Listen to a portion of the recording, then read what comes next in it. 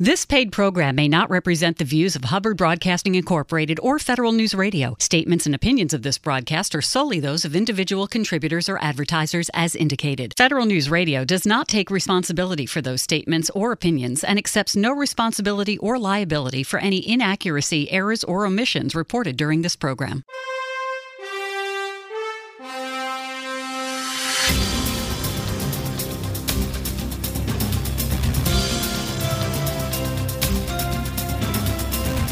Welcome to the Business of Government Hour, a conversation about management with a government executive who is changing the way government does business.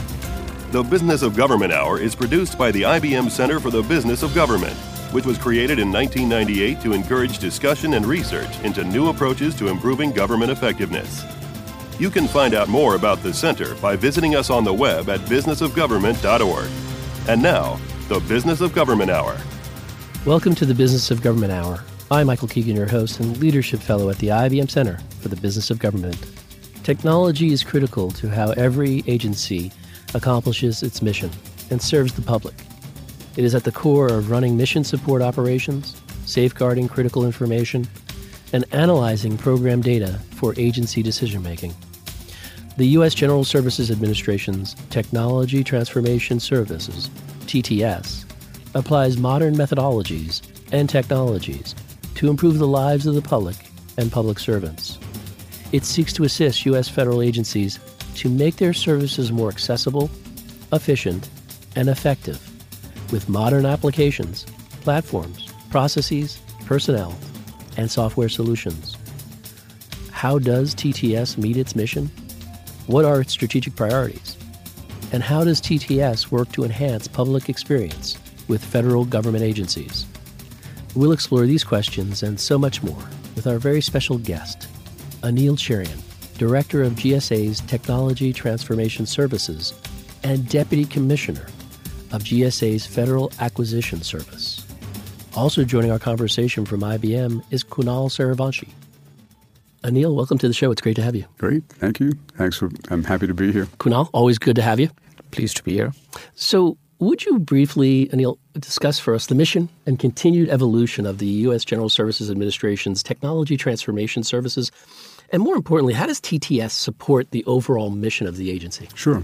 So TTS, at the heart of it, Technology Transformation Services, the mission is really about making the lives of our public and public servants better by leveraging technology. So that's the fundamental reason for being for TTS.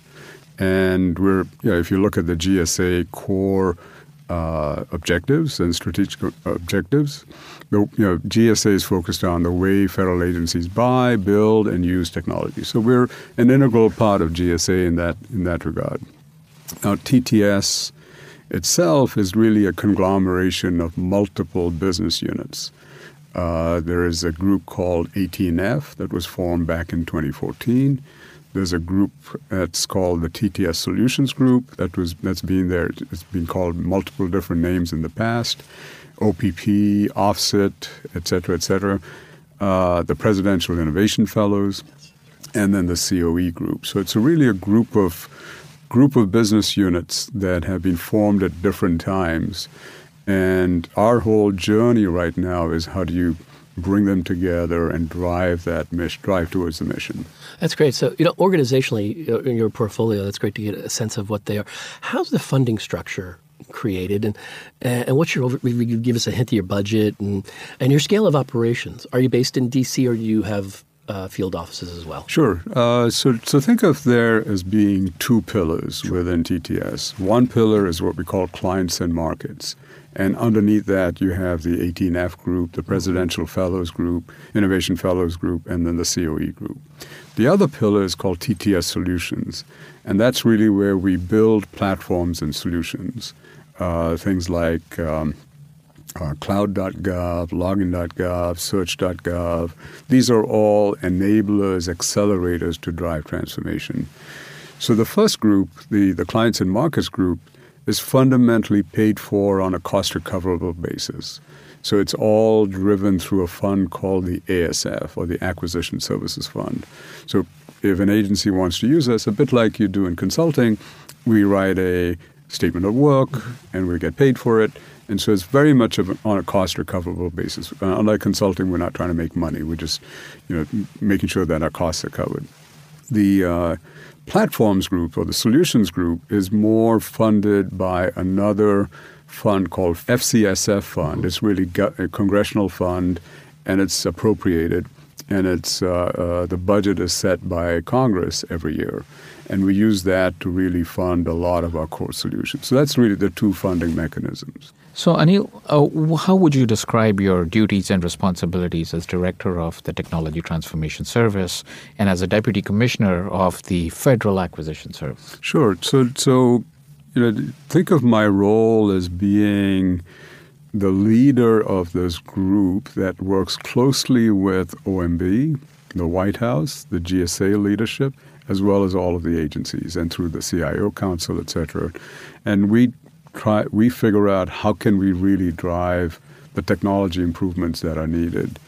So I work really closely with Suzette Kent, who's our federal CIO, Margaret Weichert from OMB, as well as Chris Liddell from the Office of American Innovation. So our goal here is really to drive all the different aspects of what the agencies need in terms of their delivery of technology solutions.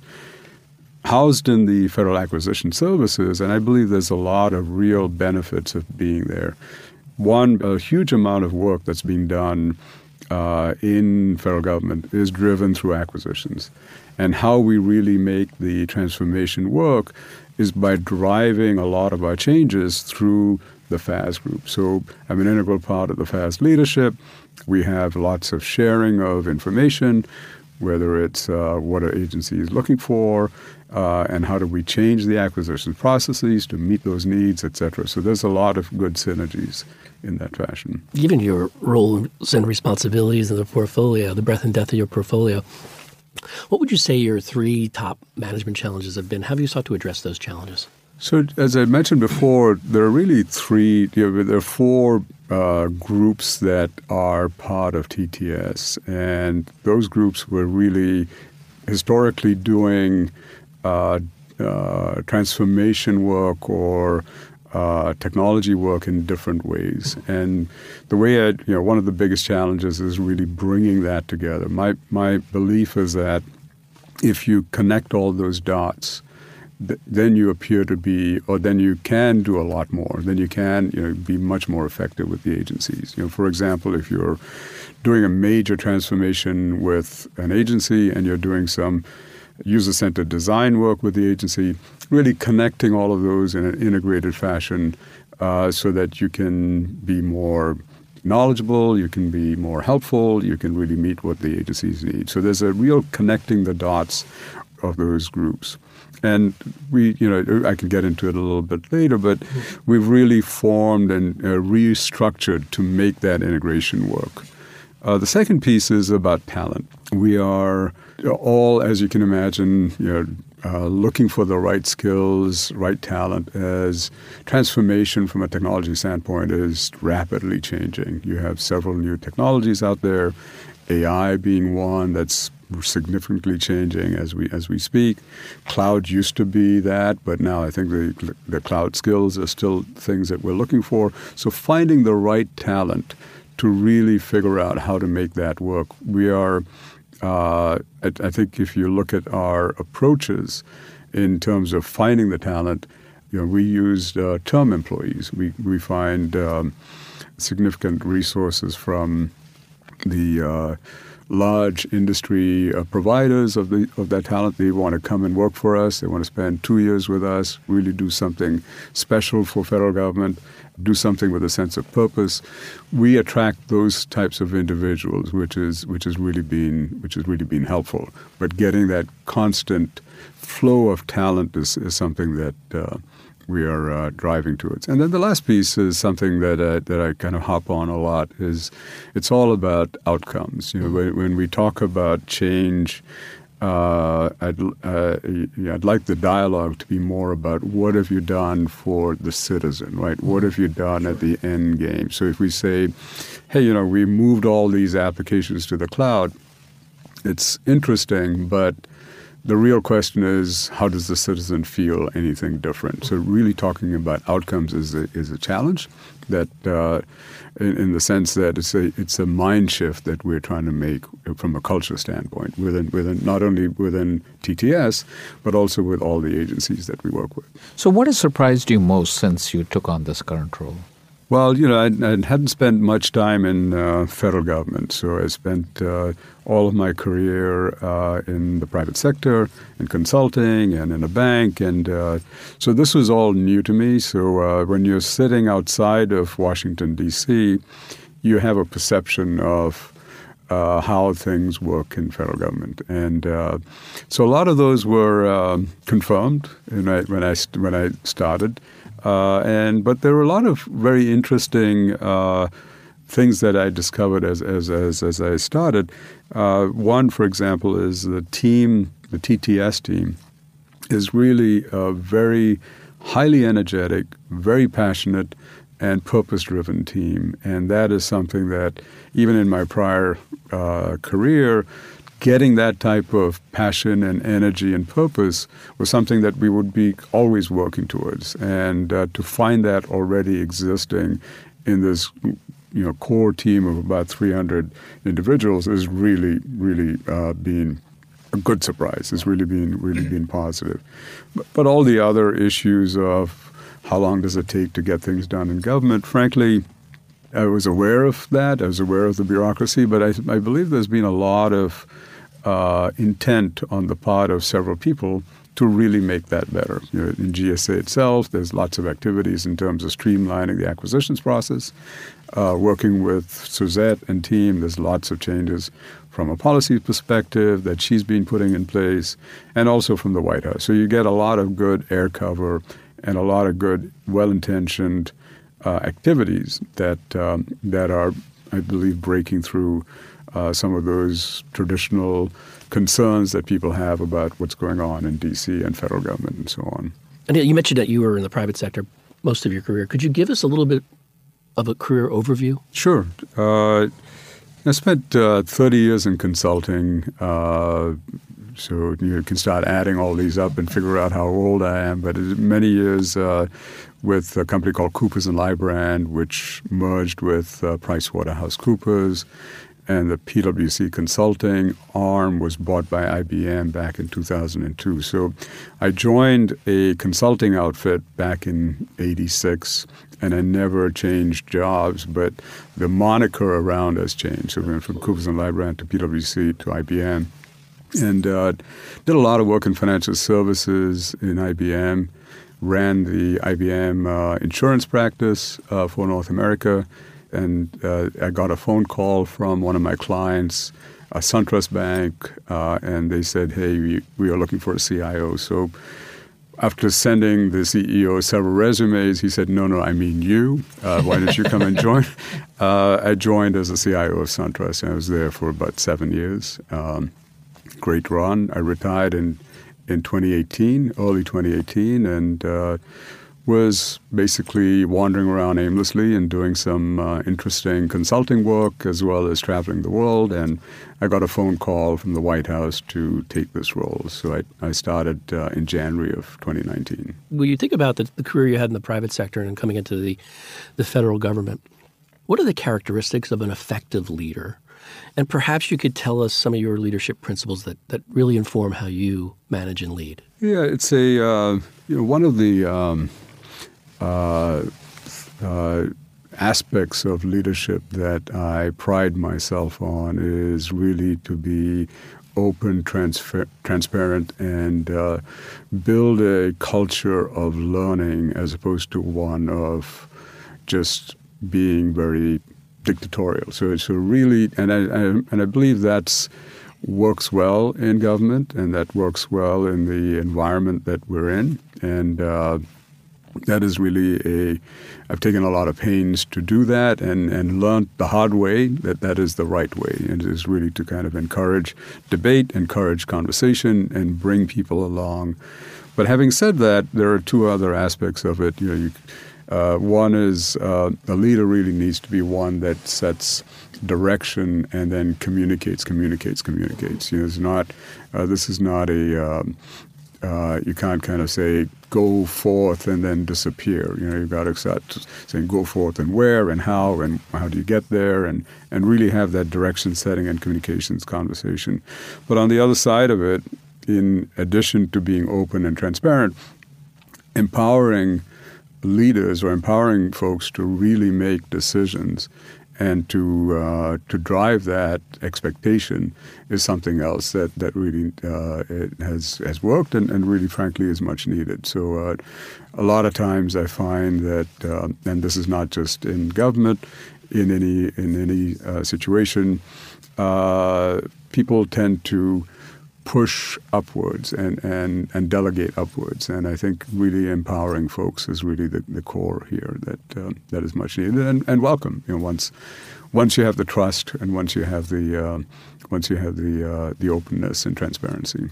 What are the key strategic priorities for GSA's Technology Transformation Services, TTS? We'll ask its director, Anil Cheriyan, when our conversation continues on the Business of Government Hour.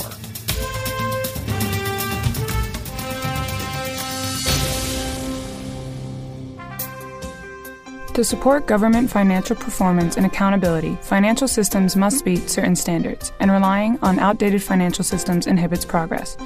ERP vendors are encouraging clients to move to the cloud and consider new technologies such as robotic process automation, blockchain, and AI to enhance financial productivity. Download the IBM Center Report, Financial Management for the Future, at businessofgovernment.org to learn why and how government can evolve to meet the demands of a digital world. The Ebola crisis in West Africa from 2014 to 2016 was an epidemic that put emphasis on global capacity to respond to international disasters. How can government better assess the needs of those affected and help them? The IBM Center Report, Responding to Global Health Crisis by Professor Jennifer Whitner, breaks down the U.S. response to the Ebola crisis and provides insights on lessons learned that may aid the government responses in the future. Download your free copy, Responding to Global Health Crisis, at businessofgovernment.org.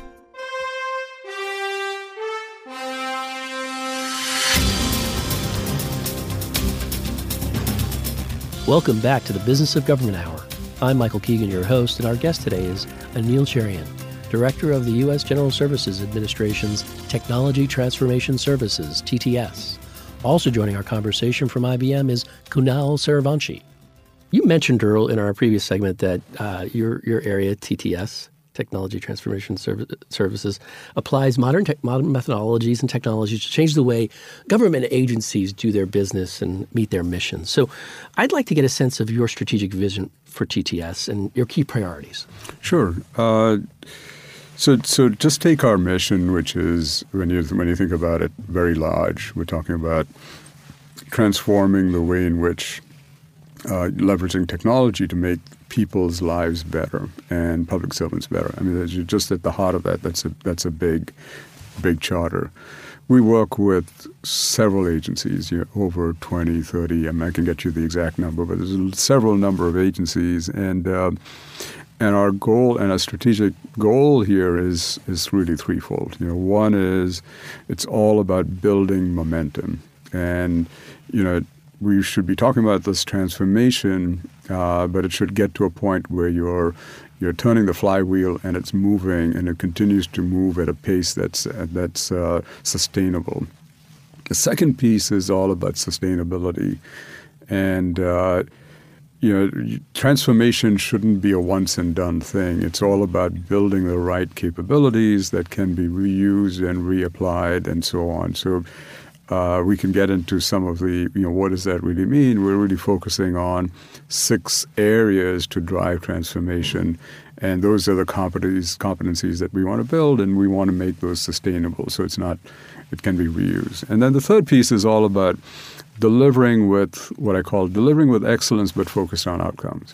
So really not only dealing with, hey, I did this migration of 35 data centers down to 2, but what are the real outcomes? Have you reduced cycle time? Have you improved the citizen's experience? Have you made life better for the public servant? Those are the kinds of things that we are not I can't say that we're there yet, but that's something that we're striving towards, is really in terms of measuring impact. So those are really the three strategic priorities.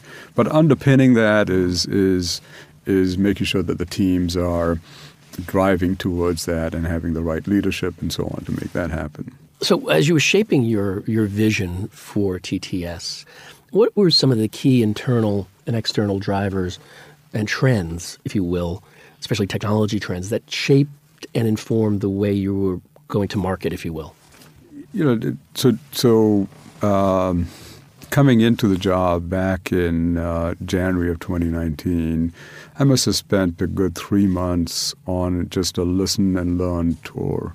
It was just about what do we do, what does our team do, what's the impression of our team from key stakeholders, whether it's the White House, OMB, Office of CIO, the agencies that we work with, and also what are some of the real issues that agencies are facing. And so having done that for about 90 days, that kind of led to the strategy that really said, hey, we've got a pretty good name, we've got a pretty good brand, but let's go figure out how we can play above our weight, and let's build the momentum, drive the sustainability. The 6 areas that we picked on were really 6 that, frankly, if you go into the private industry and you say, I want to do a digital transformation, you'll kind of say, here are the 6. It's what I did in my past in the financial services industry, in the bank that I worked in. So it's not anything new. I think it's very similar, and I think there's been no real questions or arguments from the agencies that we worked with. In fact, one of the core lighthouse agencies, USDA, was one where we started building this whole concept of building centers of excellence and driving transformation using those centers of excellence.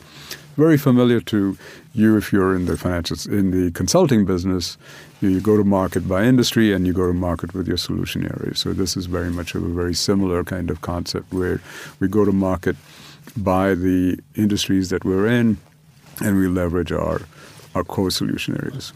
So, Anil, what prompted your reorganizing of the Technology Transformation Service?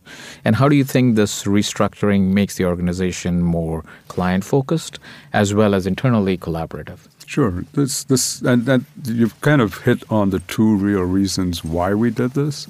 Think of the 2 pillars. And when we reorganized, we formed these 2 pillars.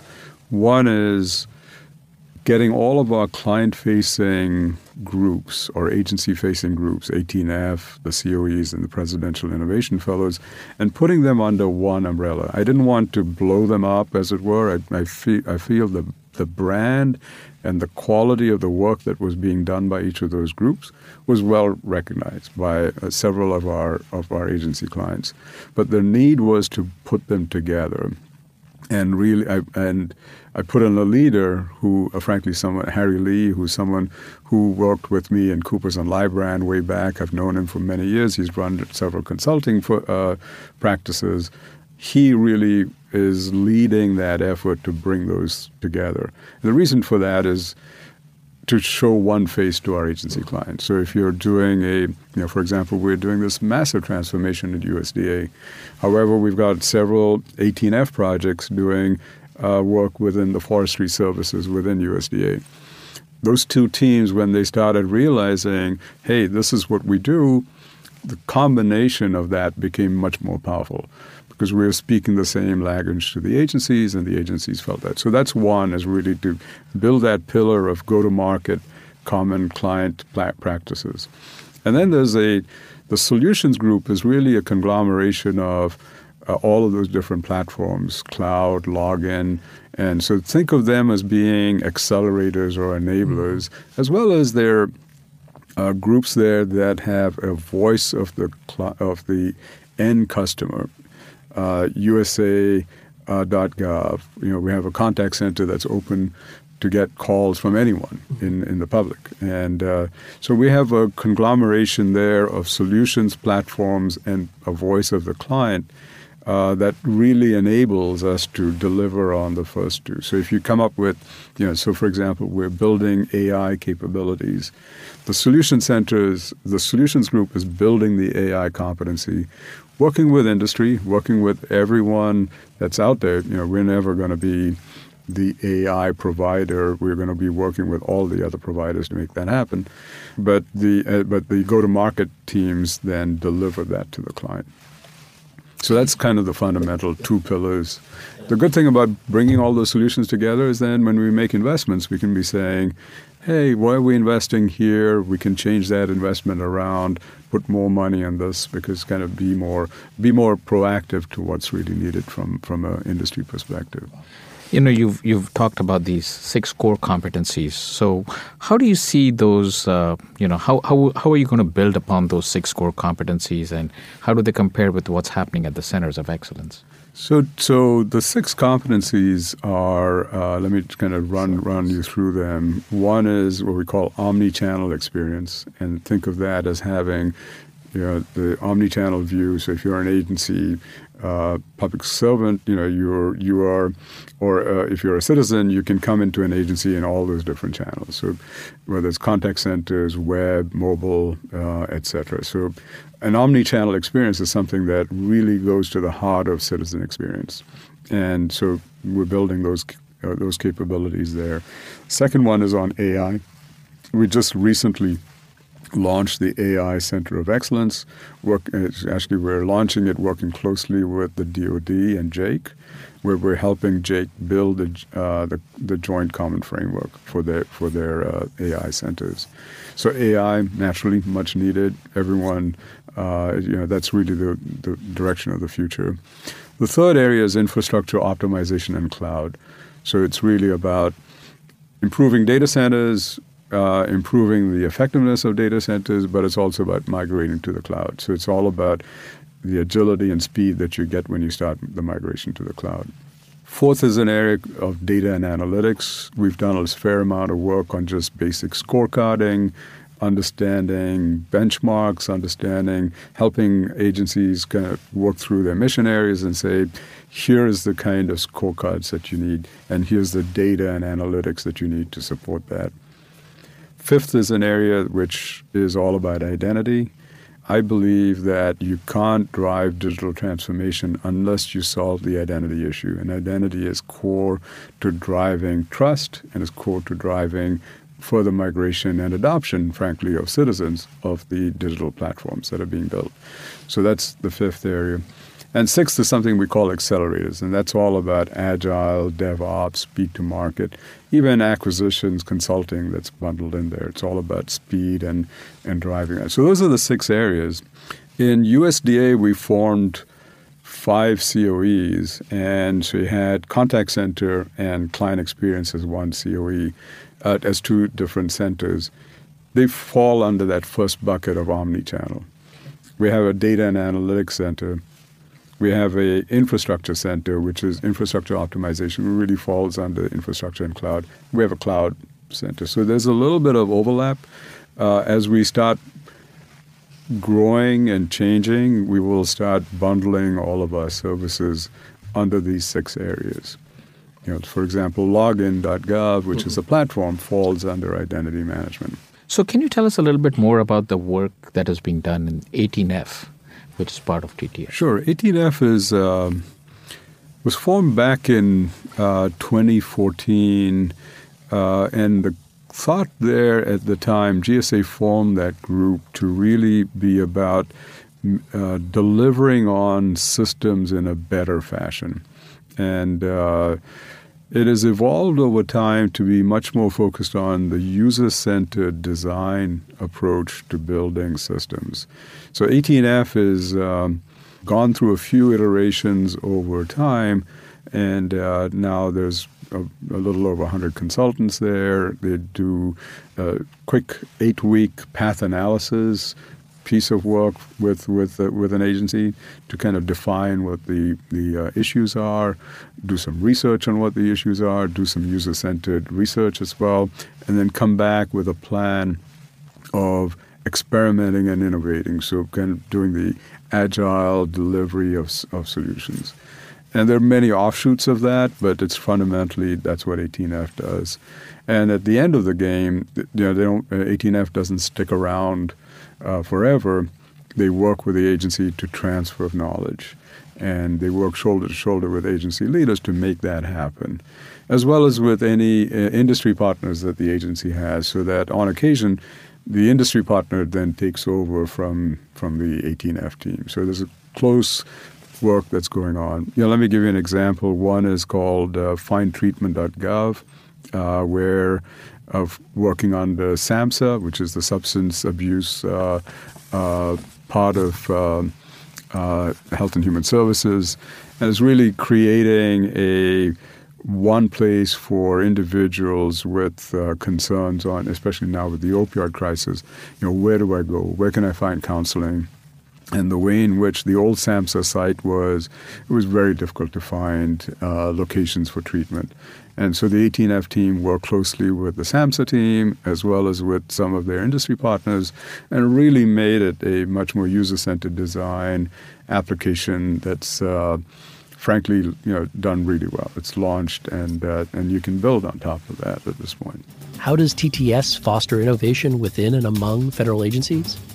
We'll ask its director, Anil Cheriyan, when our conversation continues on the Business of Government Hour.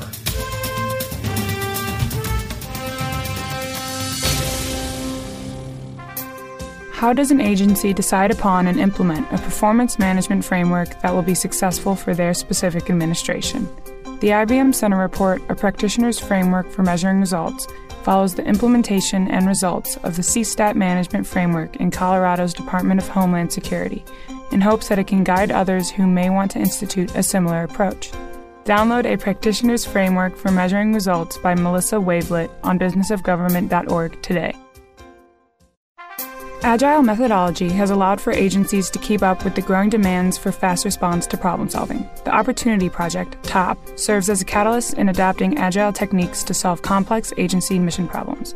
TOP works with federal agencies to identify challenges and facilitate iterative approaches in response. In the IBM Center Report, Agile Problem Solving in Government, Joel Gurin and Katerina Ribello discuss the factors of success involved in TOP. Download your free copy today at businessofgovernment.org.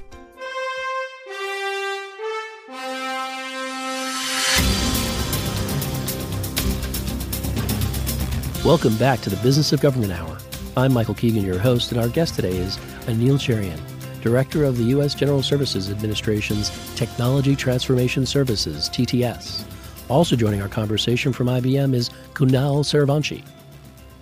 So, Technology Transformation Services, in the name of your portfolio's transformation, and part of that is innovation. And where I'd like to go is how are you at TTS fostering innovation within federal agencies? And how does 10X or other programs like 10X factor into your whole approach? Sure. So at the heart of what we do, it's all about innovation. That's a reason for our existence. It's the way in which we want to operate. And I'd say innovation is not part of any subgroup of TTS. It's what everyone does, whether you're on an 18F team or a COE team or a Presidential Innovation Fellow, one of the solutions members.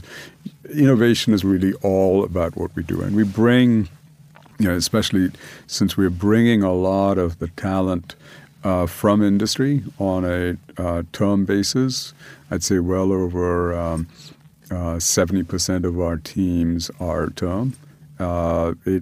We have the ability to kind of bring that innovation, and that's really the focus that we have.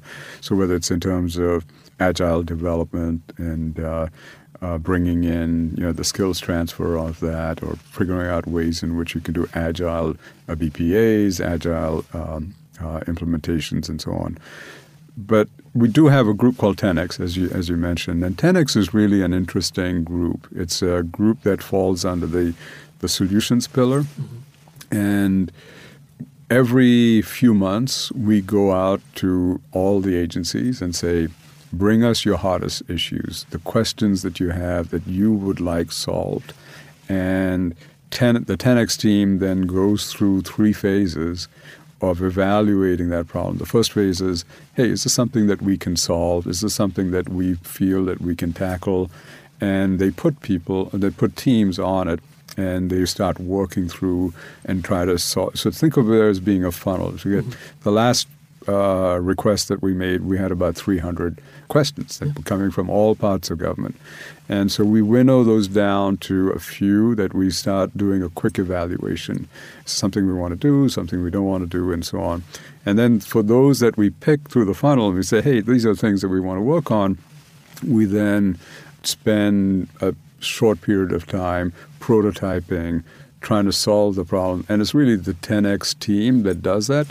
Agency leaders who pose the question come in as subject matter experts and say, yeah, that's exactly what we're looking for or not, or they can have the dialogue. But the 10X team works, as well as, they bring industry folks to kind of make that happen. And then the last piece is once everyone's feels that it can be reused, then it becomes something that we can take. And in fact, just a few days ago, the 10X team presented to the TMF fund board to say, hey, this is our approach, this is what we do. Can we figure out ways in which we can connect? Because what we want to do is, typically when we take these problems, it's really cross-government, cross-agency types of issues. So let's figure out a way in which we can propagate the solution. We're going to build it with one agency, but then really figure out how we can span it across. So great conversations, lots of great ideas that come out of 10X, real good, innovative approaches. By no means is TTS the only group that drives this type of innovation. I'm sure there are lots of agencies that do it, but this is something that I believe lots of great ideas. We are now down to about 2 or 3. 10X has been going through this for the last few years. We have some really good examples of that I can't get into right now because they're in the last stages of it, but some really good examples of things that can be productized and then can be used across multiple agencies. Yeah. So you mentioned earlier that, outcomes are really important. It's not just about the technology. For instance, you said, okay, everybody moved to the cloud, but how does that help the citizen, which I really thought was powerful. And where I'm going with this is, how are your efforts or these efforts, whether it's innovation or whatever TTS is doing, enhancing the public experience with federal government agencies? So there's I'd be remiss. I'd probably be inaccurate by saying we have it all figured out. Yep. We're in that stage where we're transforming ourselves to be more thoughtful about what the real impact is to the citizens. But there's several examples where we do have direct connect with the citizens. Let me give you one. One is you're familiar with the IDEA Act. Yep. And at the heart of the IDEA Act is all about improving citizen experience. And our group, we have a group within our solutions group. It's called the U.S. Web Design System. And we have been working with all the agencies to really say, here are the standards that you need to have when you build a web design system. And that, frankly, has improved a lot after the IDEA Act as well, to really increase accessibility, to be more clear in the standard. And so, in fact, we just launched a new version, U.S. Web Design System 2, that all of the agencies, as they start conforming to the IDEA Act, they will be using this approach. So it's got an end citizen impact. It is something that we believe is much needed. There's no reason why agencies need to think about client experience and UI in different ways. They should use the standard, and we work closely with OMB to make that happen. So that's one example. The other example is USA Gov. It's a contact center plus a website. I think I mentioned it to you earlier on. It was born about 5 decades ago, frankly, and it's kind of evolved. There was any website 5 decades ago, but it's really been built up over time where any citizen or any member of the public can call and ask questions. And we've got a significant number of citizens and public calling. And frankly, this is the voice of the citizen that we can then funnel back into, if for example, we have several calls on your tax return during April, that gets funneled into IRS, and we kind of let them know, hey, this is what we're hearing, this is what's going on. So those are two examples. We are getting better and better at this in terms of how we measure real citizens' impact, but I believe client experience, citizen experience is something that we should all have front and center in terms of anything that we will be doing here. So TTS aims to empower the public with better access to government information and resources. How does your organization provide agencies with analytics and data management capabilities so that they can make better decisions and improve their service to the public? So the example that I just gave on USA Gov is a great source of what the citizen is really thinking of. And layering on top of that, we have something called the Digital Analytics Program, which is really an easy, advanced way of looking at analytics on the web. So if we're getting a lot of hits on these areas, the analytics program really takes a look at those and provides that decision back to the agencies as well. We have also, several other platforms. These are all in the solutions group. Data.gov is one, which is really a repository of all of the information that all the agencies have. And there's several reasons why it was formed. The open data policy was one, and it is now, with the federal data strategy, now going to become the core platform for agencies to use to figure out where their data is, and just kind of think of it as being the metadata about data. And it's a great group that runs that. I want to ask you a little bit about this program called the Federal Risk and Authorization Management Program, also known as FedRAMP. Can you outline your vision for continuous improvement of this program? It's a very important program. Sure. So I had the pleasure of testifying in front of Congress about this program. So it's been, as you can imagine, the FedRAMP is really a risk management program that provides a common way for agencies to understand whether a cloud service provider meets certain risk criteria. So you have you can be FedRAMP moderate, FedRAMP low, FedRAMP moderate, FedRAMP high, et cetera, et cetera. So there's different levels of quality of FedRAMP. When it was, OMB actually sent out a circular that said, all agencies need to have their cloud service providers, FedRAMP ATO'd. So when it was first formed, the pace at which those FedRAMP authorizations were taking place was very slow, to be blunt, and very manual. And it's very paper-intensive, and cloud service providers had to go through a very manual process to get their software FedRAMP authorized. The team has done a phenomenal job over the last few years and continues to do so of really streamlining the process. Let me give you an example. So if you're a SaaS provider that already sits on an infrastructure as a service that is being FedRAMP ATO'd, you inherit all those FedRAMP authorizations for the infrastructure that's already being authorized. So the speed at which SaaS providers now get FedRAMP authorized is way, way quicker. So there's a lot of improvements being made, and we're not sitting right there. We want to try and improve it even further. We've got about 170 cloud service providers authorized. We've got 50 in the pipeline right now. The reusability, which is a core piece of this, so that if one agency gets it authorized, all the other agencies need to be able to reuse that authorization. Reuse is, those 170 have been used about 1,400 times across the federal government. So it's really beginning to pick up speed, as it were.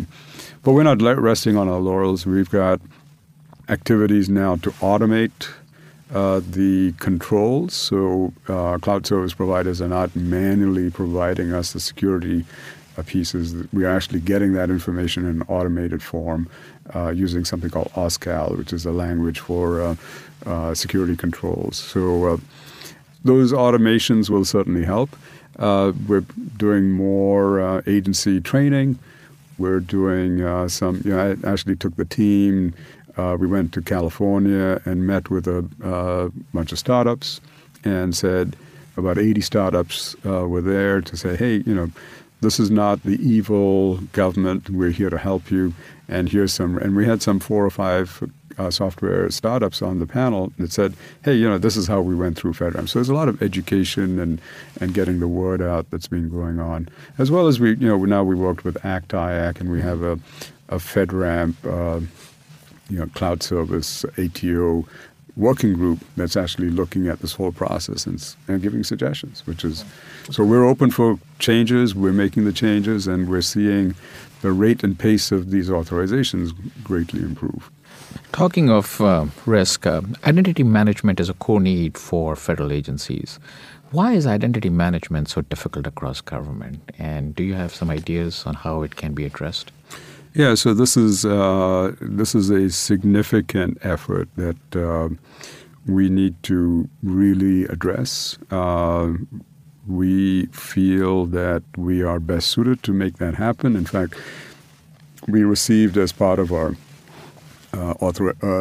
appropriations a fund to drive identity management from Congress. So we've got a team that's focused on that, and we're working very closely with a number of agencies.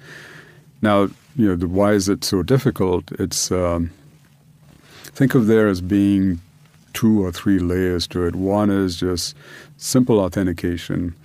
Every agency over time has built their own authentication methods. And so you have a different number or way in which you can join an SSA site or an IRS site. We've got something called login.gov, which can be the core authentication layer. However, to make that change for all those agencies, it's not the easiest thing to suddenly say we're going to change our identity authentication tool. And so that's one. The second layer is all about proofing, to say, if you say that this is your name and number and password, what is the proof? What are the proofing mechanisms? And different groups have different proofing mechanisms. So we have a team now that's working on this issue and working very closely with several players across federal government. And we're, frankly, looking for a plan and a strategy that clearly defines how we should go about it, how we should do the migration, et cetera, et cetera. And frankly, how do we leverage industry to make it happen? There are lots of identity and proofing tools out there, and we should be leveraging those. We should be working with those. So I was wondering, is there any other openly available tools that federal agencies can access from TTS? Sure. There's been a number. I mentioned 2 of them. One is Login, and the other one is Cloud. Login.gov was really, and both of these are on a fee basis, Login and Cloud. And Cloud.gov, just think of it as a PaaS solution that can get a small agency up and running on the cloud really fast. So it's built by using industry standard tools, and it's something that can kind of launch an agency into the cloud. Login, as we talked about, is really the authentication tool, and I think there's over 20 million citizens using Login right now. It's growing and will continue to grow. Search.gov has also was an earlier. It uses some industry standard APIs to do search, and it kind of sits on top of federal government several websites. But there are other free tools. Everyone likes free, but there's Digital Gov. It provides a lot of tools and services to help federal agencies, to move, to train folks in terms of how to do stuff on the web, and there's a whole community of practice in terms of moving to the digital area. So that's That's a free service that's out there, and our team provides a lot of help to agencies for that. What does the future hold for GSA's Technology Transformation Services? We'll ask its director, Anil Cheriyan, when our conversation continues on the Business of Government Hour.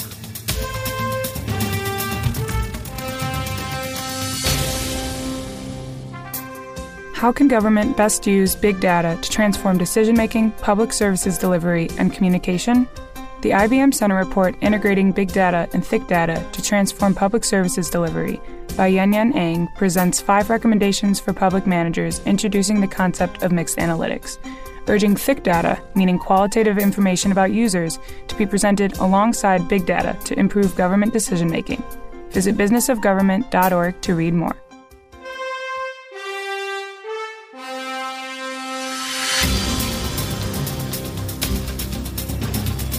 Welcome back to the Business of Government Hour. I'm Michael Keegan, your host, and our guest today is Anil Cheriyan, Director of the U.S. General Services Administration's Technology Transformation Services, TTS. Also joining our conversation from IBM is Kunal Saravanshi. So, Anil, I was wondering, I talk a lot about collaboration and partnership with many of my guests and how they're using both to improve their performance and meet mission goals. How are you doing that at TTS? So think of TTS as being as I mentioned earlier, we're about 300. It's not a very large group when you compare ourselves to lots of very large teams in the federal government. So think of us as being what I call the tip of the spear, and we're enabling and driving a lot of the changes, working in close partnership with our agency partners as well as with industry. I believe that the only way in which we can really be effective is really to leverage all of those relationships, the agency relationships as well as industry relationships. So if you take the COE group, the COE group is very small, but they've been very effective in bringing several partners together. I forget the number that have won the Discovery BPA. There's well over 17 or so industry partners that are in there. So they have the machine down where we are leveraging industry to drive the innovation, but we kind of help with the agency really decide what needs to be bought, how do you need to do that, and kind of co-manage that with the agency. So that's a core program. Our TTS solutions, I mentioned all of those, login, cloud, search, significant amount of industry participation. We don't have huge teams of people to make that happen, so we work closely with software vendors, services vendors to kind of make that relationship happen. But I think, whether it's just, having the dialogue and having the joint sessions where we can share information with industry, ACT-IAC, one-on-one sessions, market research sessions, or working in parallel as part of a joint team. Those are the ways in which we leverage the relationship. It's a real, I just want to make it very clear, there's a lot of, there has been in the past a lot of concern on this TTS trying to build a consulting outfit. We just don't have the resources and the capacity, frankly, to build a large consulting, certainly not in the size of an IBM or whatever, but we really want to be that tip of the spear. We want to be the players that bring the right partners together. Looking into your crystal ball and transitioning to the future, would you give us a sense of some of the key issues that will impact technology and innovation government-wide over the next couple of years? I mentioned that we focus on the 6 competency areas, and those are the 6 that I believe are very relevant today. However, there is significant changes. The good thing about technology is that the rate and pace of change in technology is only accelerating. And, there's talk about the future is nearer than you think and so on, but there's a lot of change that's going on, whether it's the Internet of Things or blockchain or quantum computing or AR, VR. It's just a significant change. And what I find encouraging is the pace at which government is now transforming, leveraging technology is also accelerating.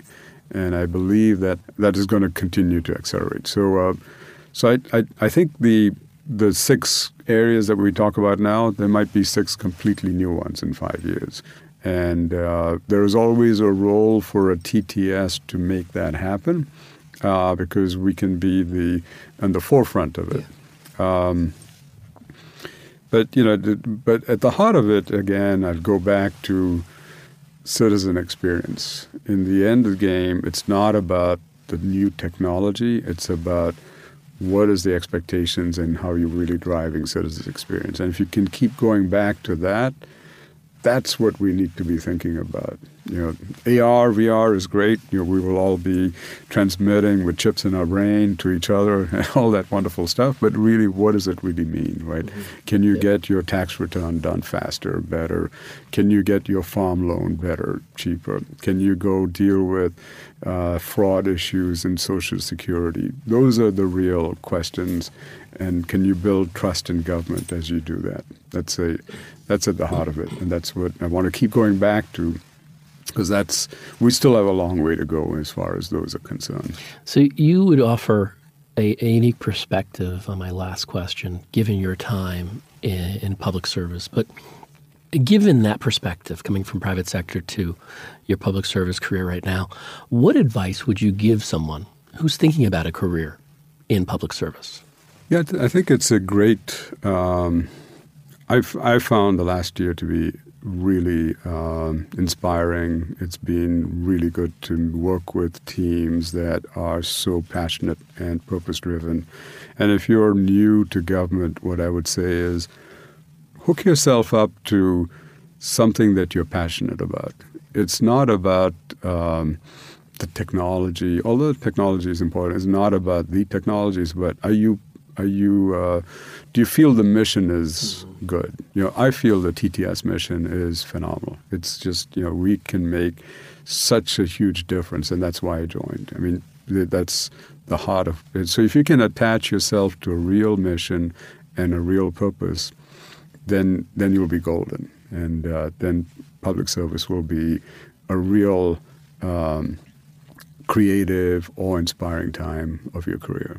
Great way to end this show. And also, I want to thank you for your time today. But Kunal and I would like to thank you for your dedicated service to the country. Great. Well, thank you. Thanks for having me. And let me put in one quick plug. Yeah. We are doing some real innovative things in our TTS world, and we're going to be showcasing that as we speak. And I won't get you the exact date and time, but look forward to us, and we have some showcases planned. How could they get in touch with you? How could they find this? Is there a website, or is it? The TTS website is definitely there, and perfect. We'll certainly be out there putting a lot of press along the way. Wonderful. Thanks again. Thank you. This has been the Business of Government Hour, a conversation with Anil Cheriyan, Director of GSA's Technology Transformation Services and Deputy Commissioner of GSA's Federal Acquisition Service. My co-host from IBM has been Kunal Saravanshi.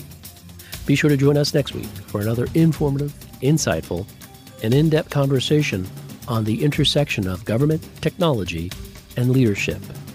For the Business of Government Hour, I'm Michael Keegan. Thanks for joining us. This has been the Business of Government Hour. Be sure to visit us on the web at businessofgovernment.org. There you can learn more about our programs and get a transcript of today's conversation. Until next week, it's businessofgovernment.org.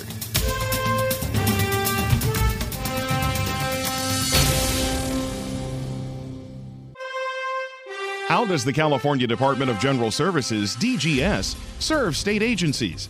What is DGS doing to create new services and products? And what is the mission of the National Association of State Chief Administrators? Join host Michael Keegan as he explores how states are delivering the business of government with Dan Kim, Director of the California Department of General Services.